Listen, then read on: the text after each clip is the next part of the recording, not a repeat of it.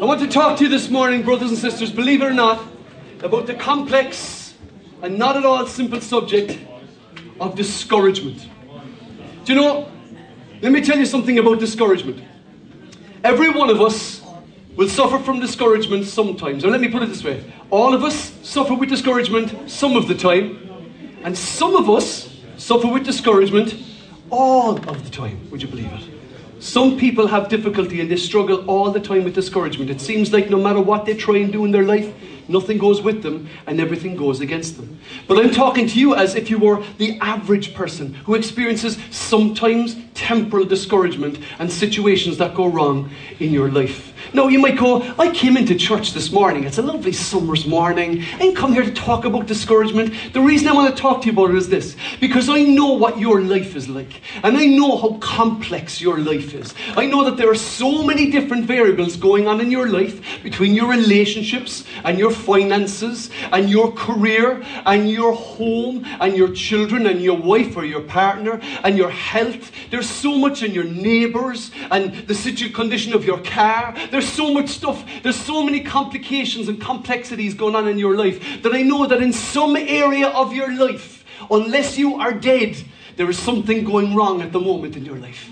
Because that's the human condition. There's something that isn't 100% right in some part of your life right now, and that's the reality of being human.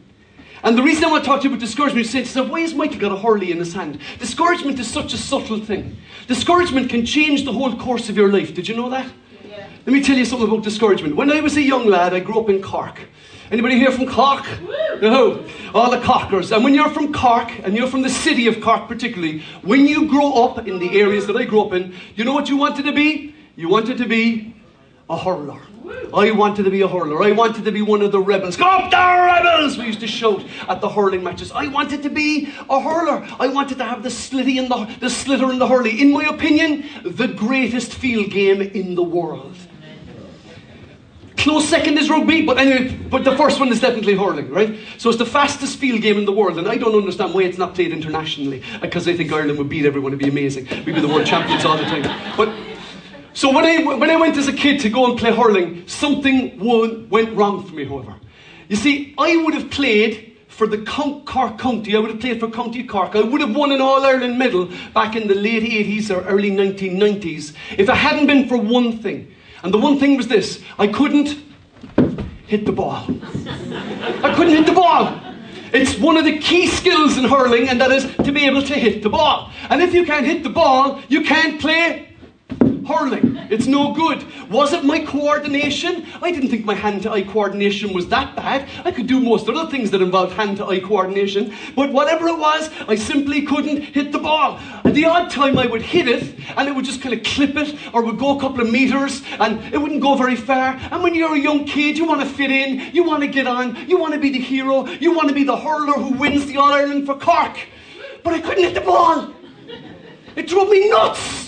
I was there going, what is wrong with me? There's so much good stuff in my life, but what is wrong with me that I can't hit the ball? And then people began to mock me. Here he comes, he can't even hit the ball. Cork people can be so encouraging. And he can't even hit the ball. And my coaches kept on saying to me, they kept on saying, keep your eye on the ball. So I keep my eye on the ball, keep my eye on the ball, keep my eye. No matter how much I kept my eye on the ball, keep your eye on the ball. I kept my eye on the ball. But I couldn't hit the ball consistently. I'd hit it the odd time, little clip, but I couldn't hit it consistently. And as a result, I couldn't play hurling. And so I became discouraged, and I walked from the hurling training pitch, dragging my hurling behind me. So disappointed and so discouraged, and spent most of my life going, I wish I could play hurling. I wish I was just able to get that thing right. Now flash forward about 40 years, right? About 40 years later, it's about maybe 5 years ago, believe it or not. It's only 5 years ago. I'm 50. So like, yeah, I was about 10 years old. So I'm out playing hurling one day, My oldest son, Rory, said to me, Dad, come on out, we'll play hurling. He loves hurling. He's a fine, big, tall, big, spindly young fella. Like, I wouldn't tackle him, but and he takes me, and I said, yeah, but Rory, I can't hit the ball. And he said, what do you mean you can't hit the ball? Everyone can hit the ball. I said, I just don't, like, I've never been able to hit the ball. I can't hit the ball. What do I have to tell you? So he goes down into the centre field, he raises the ball, and it's over the bar. So I said, I can't hit the ball. He says, what do you mean? So I threw up the ball, swipe, complete miss. I said, I think it must be my hand-to-eye coordination. He said, do it again. So I did it again, complete miss. And he said, Dad, you're holding the hurley wrong. What? Yeah, he said, you're holding the hurley wrong. I said, you mean I'm holding the hurley wrong? He said, as you go to swing the hurley, you're flattening it out. And when you flatten the hurley, you miss the ball. 40 years later, I missed all of those All-Ireland Championship winning medals because no coach or no friend said to me, Michael, you're holding the hurley wrong. And so I tried it. He said, what I want you to do, Dad, I'm supposed to be saying to him, hey son, let me coach you. He said, Dad, this is what I want you to do. Throw up the ball, keep your eye on the ball, and make sure you concentrate on keeping the hurley flat. And wallop! The ball shoots up the pitch. It's like, I found it. Maybe I'm going to play hurling for Cork yet, but I said, don't think so, sonny. But it was a strange thing, and I'll tell you the point. The reason I'm using that to make a point is this. Sometimes it can just be something small that if we just change it, it can change our lives. Sometimes it can just be such a small thing. And we need someone to come alongside us and encourage us and build us up and pay attention and look at our, if you will, even our technique and say, no, you're holding the hurley wrong. Because we're so easily discouraged. That's my point. We're so easily discouraged. We get discouraged in so many ways, in so many different ways. Thank you to my son Rory for helping me with that particular illustration. My little darling boy. What do we do? I don't need a mic, but I'm mic on. See, I want to talk to you about the diagnosis of discouragement, right? And the reason I want to talk about the diagnosis of discouragement is because I've met lots of people in my life. As a Christian, I've met loads and loads of people, and I've met as a pastor loads and loads of people who describe themselves as being discouraged. And when you say to them, but why are you discouraged? They can't put their finger on it. They can't get, I don't know, I just don't feel like, I'm just not feeling God's presence, and I just feel so discouraged, and I don't know what's going on in my life. But when you begin to dig down into it, you actually discover there's probably a cause. Did you know that when you go to a doctor, according to most estimates, 80% of his diagnosis is based on what you say? 80% of the diagnosis. So you mustn't just go home and diagnose yourself. Like, you're probably going to get it more accurate anyway. I'm not suggesting that, of course, okay? But the point is this. We have to get into the detail if we're going to know what's wrong with us and what's discouraging us. You see, people say the devil is in the detail, but in my opinion, that's not where the devil lives at all. I think God is in the detail. I think the devil is in the fog. He's in the big, wide fog of discouragement and depression and disappointment that falls in our lives. He's in this amorphous fog, and we don't know what's going on with us. And that's why the psalmist, when he asks this question, is asking a great question. Why am I so discouraged? Why is my heart so sad? It's important to dig down, and a good friend or a good pastor or a good parent or a good brother or a good psychologist or a good counselor will help you to get under the bonnet, as it were, of your life and figure out the why are you so discouraged. What exactly is it? Because you might discover something that 98% of your life is great, but 2% of it is why you're discouraged, and yet it spreads out over your whole life. This is what the psalmist said when he said, why am I discouraged? He said this, he made a decision. He looked at his life and said, why am I so discouraged? But what I'm going to do is, instead of looking discouraged, I'm going to do this. I will put my hope in God. I will praise him again, my Saviour and my God. I will. He takes action to resolve this situation. One of the main reasons, in my experience, why people become discouraged is because their hopes are sometimes too high. Who said your hopes can be too high? Or your expectations are out of keeping, or your hopes or expectations are disappointed. Hopes and expectations are really, really important. And expectations, was said by one famous psychologist, are the seeds of resentments. We have expectations in our lives that things are going to go a certain way. But then it doesn't work out that way. I expected this job to be easier. Moon is going to have 5 jobs. She's going to expect one of them to be good. So I expected this job to be easier. I expected marriage to be easier than this and more fun than it turned out to be. I expected that my kids would be good kids and I wouldn't be a troubled parent. I expected that my career would go in a certain direction. I expected by now I'd be able to buy a house. I expected that girl would go out with me. I even had a shower to have before I asked her and everything, but she didn't go out with me. And so our expectations are disappointed and we become discouraged. Our hope begins to dissipate. The book of Proverbs says this: hope deferred makes the heart sick, but a longing fulfilled is a tree of life. Hallelujah. You see, sometimes, and I particularly come across it with people who are dealing with infertility issues. Every month comes the monthly disappointment that says, no, not this month. No, not this month. No, not this time. No, not this time. And it can be really difficult. And you can become discouraged and hopeless and despairing. And that's why we go with the psalmist and we say, I will trust in God. I will look to the Lord. You see, there's loads of ways in which we get discouraged. As I said, these are just some of them. And this is by no means a comprehensive list of ways we get discouraged or anything of the like. But I want to draw from Nehemiah chapter 4, which I looked at a few weeks ago, about the guys who were rebuilding the walls of Jerusalem after they were ruined. And when they were rebuilding the walls, they had three enemy strategies that came against them: discouragement, distraction, and deception. And that's what's drawn me to this idea of discouragement. So here's three ways in which they became discouraged. And I believe three diabolical discouragements, or three diabolical methods of discouragement that get to work in our lives. The enemy loves discouraged Christians. They're his favorite type. They're his favorite type. Here's some of the ways in which they were discouraged: mockery and ridicule. In Nehemiah chapter 4, the guys are building the wall. They're doing their best. They're trying their hardest to get the job done. And yet their enemies gather around them and they begin to mock and ridicule the work that they're doing. I don't know if you've ever had the work of your life mocked or the efforts that you were making mocked. I know I certainly did when I was hurling, and that's only the least of my examples I can tell you. I've been mocked and ridiculed plenty of times in my life for the things that I tried to do. Here it is. That stone wall would collapse if even a fox walked along the top of it, it says in Nehemiah 4:2. They mocked them and they became discouraged because they were trying their best and all they got was this mocking and this ridicule. Do you know, some of you here this morning hear the word of the Lord. That mockery and that ridicule is diabolical in origin. It is the devil's voice, not God's voice. Don't listen to that voice of mockery and ridicule in your life. Sometimes that voice was spoken 40 years ago. Sometimes that voice was spoken 50 years ago, 60 years ago, last week. And it just echoes around in our minds. It echoes around in our minds. That's one of the reasons we become one of the many.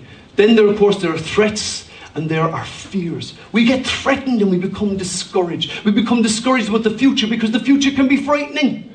The future can be frightening. Here's what it says. The Jews who live near the enemy told us 10 times over, 10 times, they will come and from all directions and attack us. It's all bad news. We're doomed.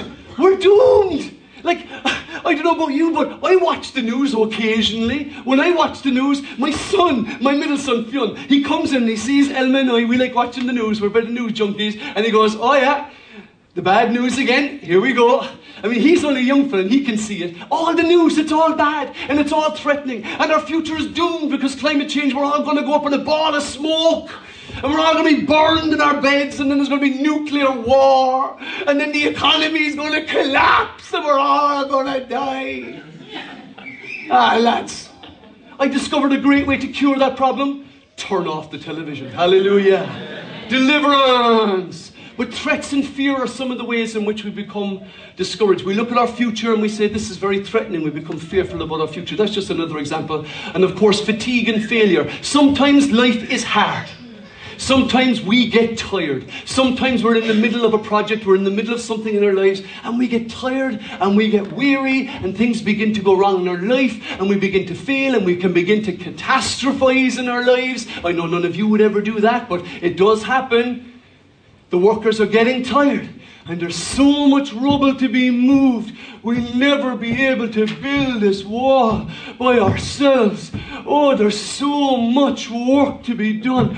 Oh, so much work to be done. You know, sometimes we can have this thing going on in our heads. There's so much to be done, but there's not nearly as much done as we think that there needs to be done. But beside the point, these guys were literally halfway through building the wall, rebuilding the walls of Jerusalem, and they looked around them and they said, we've been working our backsides off, and here we are, we're still only halfway through the wall, the workers are exhausted, there's rubble everywhere, we will never be able to finish this job. And they became discouraged because they were tired, and they began to fail because they were tired. Fatigue is a great one. Lads, don't ever forget this. When you're tired, you don't think straight, okay? Don't forget this. Whatever happens to your body happens to your soul. If you're exhausted, tired, you're not going to be praying down heaven and seeing the sunshine, rainbows and lollipops everywhere. You know what I'm saying? You're not going to see it, because what happens to our bodies happens to our souls. And so sometimes we become tired and discouraged, and so we face that.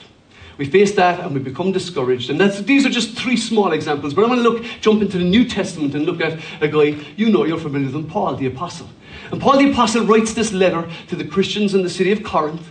And it's the second letter that he writes to them. And in this letter, it's probably his most honest, it's his most revealing, it's his most heartfelt letter as he writes to the people and talks to them about what happened to him and about some of the testing times that he and his companions had gone through. And all you've got to do is get into chapter 1 and you can see what they had faced. Here's what he writes. We think you ought to know, dear brothers and sisters, about the trouble we went through in the province of Asia, modern-day Turkey. We were crushed and overwhelmed beyond our ability to endure. We thought we would never live through it. In fact, we expected to die. They're out there, they're preaching the gospel, they're building up Christians, they're planting churches. Jesus appears to Paul, calls him personally, gives him clear instructions about what he wants him to do. And yet in the middle of all that, he faces being crushed and overwhelmed beyond his ability to endure. He thinks he's going to die. That's how bad it becomes. That's how discouraged he is.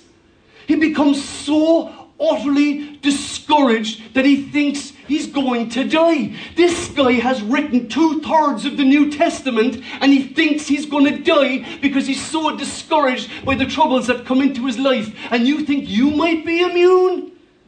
Imagine your situation. You're trying to serve God, you're doing your best, and then somebody comes along and just discourages you. Imagine how difficult that would be. Because, you know, there's some people, they've got the gift of discouragement. Do you know the type of people who've got the gift of discouragement? You know those type of people? You tell them, I've applied for 5 jobs. And they say, I don't think you're going to get any of those. Nah. They say, I'm going to ask that girl to marry me. She wouldn't touch you with a barge pole. You know, that kind of encouraging, uplifting feeling you get sometimes. You say to them, I'm going to ask the boss for a raise. And they say to you, well, I don't think you're going to get that money. I don't think so. You're not worth that kind of money. Come on. You know the variety? Has anybody ever met somebody with the gift of discouragement? Yeah, don't put up your hand, please. Like if you were in America, right, and you said, you know something? I'm going to apply for 5 jobs. Like your friends would say, hey, go for it, Buck. It's called Buck. Go for it, Buck. You're going to get all 5 of those jobs. You're going to knock it out of the park. Like with a hurley, like, is it? No, you're going to knock it out of the park. It's going to be amazing. I'm going to ask my boss for a raise. Yeah, you do that, man. You're going to get that raise. You're going to do it. You can do it. Not in Ireland, though. No. I was going to apply for the job, or I wouldn't bother if I was you. Life is a lot easier on the social welfare, you know. Oh, no, I wouldn't try that. I was going to ask that girl to go out with me. Oh, I'd say she wouldn't touch you with a barge pole, you know. She thinks you're desperate ugly altogether. You see, we've got these people you see, a few years ago, we were, Elma and I remember Andrew and Rebecca and a couple of other people, we were leading this Friday night kids work called Godzilla Friday. And Godzilla Friday went on, we were over in Deer Park. We did it for about, 7 years. Like 7 years we did Godzilla Friday for. So every Friday night, we got together about, somewhere between like 30 and 60 young, wild kids. They're all primary school age kids, mainly boys, some girls. And they came and they played soccer and they were just feral in the school for a few hours, and we did Bible stories and lessons with them, and they played soccer. But they were wild. They were wild kids. My own were wild too, because they were just set free. It was Friday night. They didn't have to obey the rules of school anymore. So I asked somebody, would they give us a hand to do a small project with the kids? And they said, yeah, I'd love to come along and help you with the kids. I think it's a great work. Come on, I'd love to come along and help you with the kids. I said, yeah, I'd like you to do this project. It was like a craft project with the kids, you see. So the guy comes along on the Friday night, and we go into this room, and we bring all the mad, wild kids, all sugared up and all energied up, into the room, and he begins to do this craft lesson with the kids. But he's constantly being interrupted, and all of the leaders spend all of our time going, shh, shh, sit down, calm down, shh, you, hey, sit down, shh, while the guy's trying to teach the lesson. But the kids are loving it. They're drawing stuff and they're making stuff, but they're kind of wild and they're full of energy. As you know, hello, they're kids. That's what they do. If anybody has children who are expecting to be quiet in the corner, God bless you, you're in for some trouble. So anyway, we do this lesson, and it was a little bit wild. It was a little bit harum-scarum. It was a little bit crazy. And then when the lesson was all over, we blew the whistle, and all the kids went back into the main hall and began to play football and get drinks and sweets and all this kind of stuff. And I thought it was a great time. So as we were leaving, I come up with this guy and I say, listen, thank you so much for coming along tonight and doing that lesson with the kids, that craft. It was really, really good. Thank you so much. And he stopped dead cold and looked me squarely in the eye, and he said, I don't know what you're trying to do here, but you're failing. Hallelujah. Thank you, bro. Thank you for your encouragement, brother. Let me just shake your hand. It was so discouraging. My heart sank. I thought, have I wasted my time completely? But I got to tell you something. Over the 7 years of this club, hundreds of parents thanked us, blessed us, patted us on the back, encouraged us, were so delighted, gave us presents at Christmas because we were looking after the kids. They just absolutely loved. Hundreds and hundreds of parents did that. But you know the one that I listened to? That one voice that said, I don't know what you're doing here, but you're failing.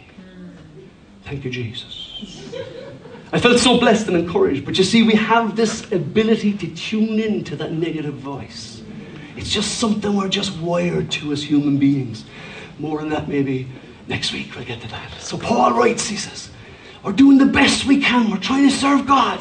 And we go through all of this experience. And then Paul writes this. He says, but as a result, he said, we stopped relying on ourselves and learned to rely on God, who raises the dead. We thought we were going to die, but instead we end up relying on God, who raises the dead. And you see, here's a confession from Paul, the great apostle. He would openly admit we had begun to rely on our own abilities, our own knowledge, our own resources, and our own strength. You cannot build the kingdom of God in your own strength.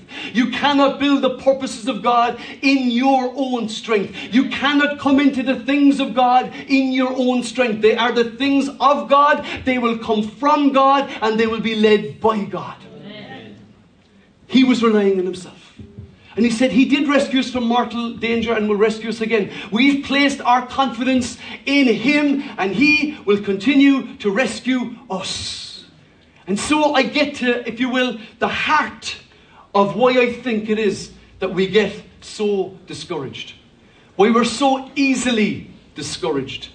The Christian preacher and writer, Dr. Martin Lloyd-Jones, summed it up in a book I was just reading last week called Spiritual Depression, Its Causes and Cures. He summed it up really simply when he was examining one parable in that book. And he said this. He said, we get discouraged when our eyes are on ourselves. That's when we get discouraged. When we begin to fight the good fight ourselves. When we try to achieve the things of God ourselves. When we try to walk into God's purposes ourselves. We get discouraged when we look at ourselves because we are guaranteed to fail as human beings. It's part of the human condition. So take comfort this morning. If you've been looking at yourself too much, you need to look elsewhere. I suggest you fix your eyes on Jesus, the author and the finisher of our faith, who for the joy set before him, endured the cross, scorning its shame, and sat down at the right hand side of the Father. Said, think about him who endured such suffering. Think about him who endured such suffering. Put your eyes on him. And the key to it is this, to keep looking up. It was one of these things that we used to say all the time as Christians when I was young. You'd say to somebody when they were going away, keep looking up. Keep looking up. It was like some kind of a jizz up to kind of cheer somebody up. But when we look up, something interesting happens, believe it or not. You see, the Bible knows something that psychologists are only now discovering. And that is that when we look up, our mood improves. Physically, when we look up, our dopamine and serotonin levels actually become improved. It's called cognitive embodiment. The idea is that the way that we think affects the way our bodies, and the way that our bodies are affects the way we think. It's a feedback loop. The point was this, and some research they discovered that when you look above the plane of this level, as in what they call the horizon line, when you lift your eye above it, you actually get an experience that is almost transcendent. When you begin to look up, you begin to experience something completely different in your mind, in your body, and in your soul. And when you think about it, it makes absolutely perfect sense, because the Bible has been saying for years, lift up your eyes. I started with this morning, lift up your eyes to the hills, lift it up to the Lord. We look to you, O Lord. We lift up our eyes. When you think about it, the other way around, we talk about people feeling down. Feeling down. They talk about people feeling low or depressed. And if you actually look at someone, here's a little experiment you can try at home, right? Here's an experiment you can try at home. Just spend half an hour this afternoon walking around the house like a zombie. No, you don't have to make the noises, okay? But just walk around with your shoulders hunched forward and your head down. And what you'll notice after a while is that you begin to feel more tired and more fatigued and more depressed and more down, because your head is down, because your body is telling your mind you're down in yourself, down the dumps. But if you stand up and pull yourself up to your full height, as my father would have said, Donovan, pull yourself up to your full height, and lift up your head, your energy levels increase. Your happiness levels increase. It's really, really simple. Just look up. Just look up. Amen. And on that we close in prayer, Lord. Help us look up. Here's what Paul wrote. He said, we're pressed on every side by troubles, but we are not crushed. We're perplexed, but not driven to despair. We're hunted down, but we are never abandoned by God. Imagine what you're facing. We get knocked down, but we are not destroyed. Hallelujah. He says this, that is why we never give up. Though our bodies are dying, our spirits are being renewed every day. For our present troubles are small and won't last very long. Hear what the apostle is saying to you this morning by the Holy Spirit. Your present troubles are small and they won't last very long. It's not going to be the rest of your days. How many parents have heard, say, a teenage child say, I hate my life. Because I hate your life. What do you mean you hate your life? Yeah, I hate my life. There's so much stuff going wrong in my life. Like what specifically? Normally goes something like that. Our present troubles are small and they won't last very long. They're not going to last in your life for the rest of your days, and yet they produce for us a glory that vastly outweighs them all and will last forever. Can I get an amen? Amen. And then he says this, so we don't look at the troubles we can see now. We don't look at those troubles. It doesn't mean we walk around blindfolded or close our eyes, but we don't look at them. We don't fill our gaze with the troubles that we see now. Rather, we fix our eyes on things that cannot be seen. They lift up their eyes to heaven and say, Lord, I love it. It says in Hebrews chapter 11 that Moses left Egypt because he kept his eyes on him who could not be seen. He kept his eyes on him who could not be seen. How do you keep your eyes on him who cannot be seen? You keep looking up. You keep trusting God. You say, I don't care how bad the situation is. I'm going to lift up my eyes and I'm going to trust in God. But the things that we see now, forgive me. He says, for the things we see now will soon be gone. Soon be gone. Hallelujah. But the things we cannot see will last how long? Forever. Forever. The things we can't see will last forever. This is very important. If you've got trouble in your life today, I want to tell you something about that trouble. It says nothing about your life.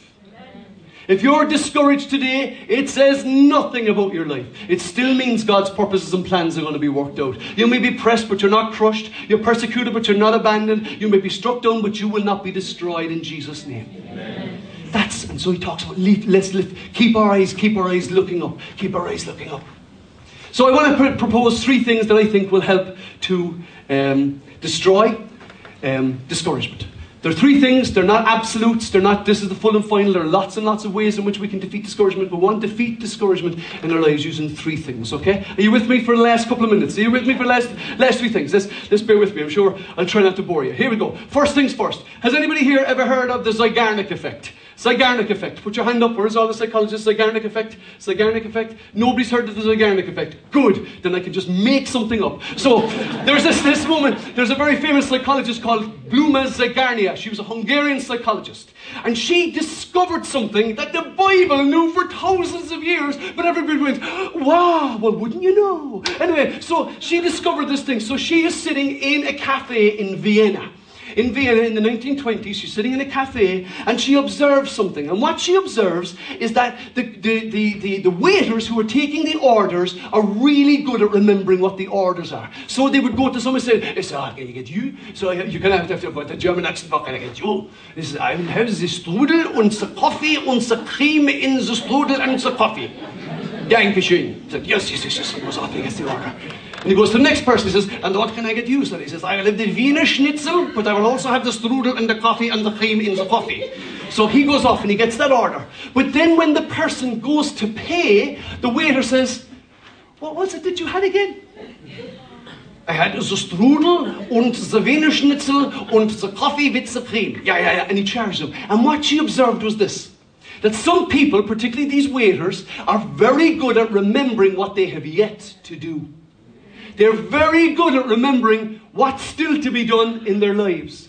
And I think lots of Christians, because we talk, and I talk, a lot about having vision and having purpose and having plan for our lives, is that our heads are always out there. And we do the one thing that God continually tells us to do. And that is, remember what God has done. Because He's going to do it again. Amen. Here it is. I remember, said the psalmist in 143, to think about the many things you did in years gone by. Amen. I remember, I make a deliberate decision. I remember to think about them and I go, this is how God has behaved in this situation before in my life, and He will behave like that again by God's grace. Can I get an amen? You see, what will happen to you is something like this. You will get married on a beautiful summer's day in 1991 to the love of your life in the middle of July, or early July actually. And then you'll wake up one morning in June 2023 and you'll go, I'm 55 years of age. What happened to my life? And you forget about all the stuff that has happened in all of your life, and all the stuff that has gone down, and all the ways that God has blessed you, and God has provided for you, and God has opened doors, and He's closed doors, and opened windows, and given you favour with people, and the way He's managed to guide and direct your life all of those years. You just forget it, because you're so concentrated on what the next thing is. That's a devilish design, if I ever heard of one, to keep you focusing on the next thing all the time. Well, we get to that some other day. I remember to think about it. Remember this? You need to remember that's one of the ways to defeat discouragement. How has God behaved in this way in my life before? How have I faced this hurdle before? And trust God, He will do the same again. Can I get an amen? Amen. That's why David was able to say, surely goodness and mercy will follow me all the days of my life. Amen. And I will dwell in the house of the Lord forever. Hallelujah. Here's another way to defeat it, and that is to break the curse of comparison. Because we compare our lives. We compare our lives. We compare everything about our lives to other people. It's the way that we achieve what are called social norms. We compare. We're always comparing our lives. Like you're comparing yourself on Instagram to super good-looking guys and good-looking girls and people who are rich and driving Maseratis and Bugattis and Ferraris and cars whose names I can't even pronounce, who've got perfect hair and perfect teeth. and who are groomed to within an inch of their existence. We're comparing ourselves to them all of the time. We're not comparing ourselves to the average Joe. Like, you think about if you sit down to watch a Netflix movie. Okay, you sit down to watch a Netflix movie. Imagine now, my poor wife, okay? So Elma, sorry darling, I'm going to use her example. So we're sitting down to watch a movie on Netflix. We don't have Netflix. So we're sitting down to watch a movie on Netflix. And who's on Netflix? There's Ryan Gosling. Or there's George Clooney. And they're all full of debonair movements and looks and winks and smiles. And then there's Brad Pitt comes on, and Elma's sitting there, she's watching this movie. And then she looks up the couch.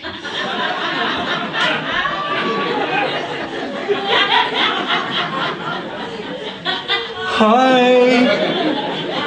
And he has the look in his eye like, hi baby. How am I going to compete with George Clooney, for goodness sake? But we compare ourselves all the time. It's like back to that teenager I mentioned a while ago. I hate my life. What's wrong with your life? And I think that the great question to ask is this: compared to what? Your life is awful compared to what? The tribes of Upper Borneo? Well, is that what you're comparing? Are you comparing yourself to the members of Islamic State? Is that what you're comparing your life to? Are you comparing your life to the people who live in the lower Ecuadorian forest, who have no water and have to eat berries and fight off snakes and wild monkeys? Is that who you want to compare yourself to? Or do you want to compare yourself to the people who are being bombed in Ukraine? Your life is awful compared to your apartment being blown up and you've no electricity and you've no water. Compared to what? And brothers and sisters, can I just tell you this? The devil will be on your shoulder and say, compare, look at your life compared to, take your pick. Because I guarantee you, no two lives are the same. You will have less money than some, more money than others. You will be better looking than some, you will be worse looking than others. By what crazy cultural standard we ever use. Stop comparing yourself with others. There's only one person to whom we are to compare ourselves. Can anybody take a guess who that might be? Jesus.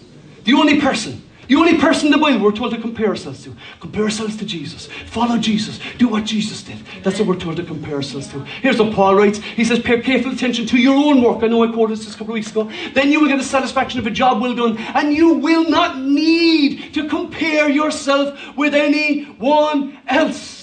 Our culture is such a culture of comparison. We're continually being comparing. But if you take the richest person in the world, I don't know, who is it at this stage? I don't know, some sultan somewhere probably. It's gone beyond Jeff Bezos. It's somebody else. Compare them to say, a person who's just living an average life in, I don't know, Bangladesh, just for an example. You compare them. At the end of the day, all wealth is a metric of comparison.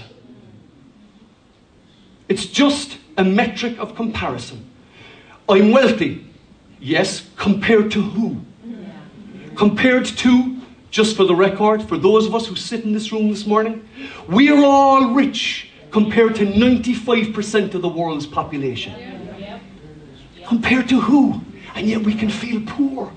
We can feel in want. We can feel in need. And the devil loves it when we're stuck in that little comparison bubble. He loves it. He loves it. Compared to who? Work out your own life as God gives you the grace to do it. Can I get an amen? Amen. So that's two ways. Here's the third way. Maybe the last way. The power of positive people. Get around God's people. Get around people who will do you good. That'll help you to defeat discouragement. That'll help you. Being around God's people will build you up. The odd time you will meet somebody with a gift of discouragement. But ignore them and get to the people who will encourage you. Can I get an amen? Amen. Here's how Paul writes to the Hebrews. He says, let's think of ways to motivate one another to acts of love and good works. And let's not neglect our meeting together. Do you know what encourages me to worship? When I see everybody else worshipping. I go, yeah, that's good, I'm glad. Do you know what encourages me to pray? When I see other people praying. You know what encourages me to love? When I see other people loving. We encourage one another and we build one another up in our most holy faith, and we motivate one another and we encourage one another all the time. Just being here today, I hope for you, is an encouraging experience. Well, one person said it wasn't. And moving on. Especially now as we see the day of his return drawing near. You see, when we talk about being discouraged, it's about the absence of courage. And sometimes we have to summon courage. we have to make a decision to be courageous to face whatever it is that we are facing. Now, I know you've got something going on in your life that you need to face, something for which you need courage. Some people are very courageous. Some people aren't very courageous. And some people have no fear. Yeah, well, not having no fear isn't courageous. Courage is not the absence of fear. It is the decision to continue on in the face of fear. That's what courage actually is. And so I want to pray this morning as we close that we would have courage. Does anybody here need courage? Because I need courage. Because I know the complexity of your life. There are decisions, there are choices, there are conversations, there are people to speak to, situations to face for which we just need courage. Are you with me? Yeah. And why do we have courage? Because we can psych ourselves up to it? Not at all. Look at what it says in Deuteronomy. Maybe the band will come up, guys. You're going to make you up. Look at the call to courage in Deuteronomy chapter 1. Moses is writing to the Israelites. And this is what he says to them. He says, don't be afraid or discouraged. Why? For the Lord will personally go ahead of you. He will be with you. He will neither fail you nor abandon you. The reason for courage wasn't because you're a big strong guy or a big strong gal. It was because the Lord will be with you wherever you go. You are not alone in the trials and troubles and struggles that you face. The Lord is with you. Can I get an amen? And you see, moreover, in the New Testament, it's even better because we now talk about Christ being in us. Paul talks in Colossians that Christ is actually in us by His Holy Spirit. So of course He's with us wherever we go because He lives in us by His Holy Spirit. Hallelujah. So that means you can face your situations with courage knowing that God is with you. God is with you. First of all, there's the call to courage, but it goes better. I'm gonna up it, just turn up one more click, and that is, there's also the command to courage. In fact, the Lord doesn't give His people a choice. He says, you must be courageous, because it's not possible to live the Christian life without courage. It's not possible to live the Christian life without knowing that God is with you. Here He writes, this is the Lord speaking to Joshua. He's about to enter the land of Canaan. There's trouble, there's trial, there's battle, there's war ahead. And so He says to them, don't be afraid or discouraged. Here's what He says. He says, this is my command. Be strong and courageous.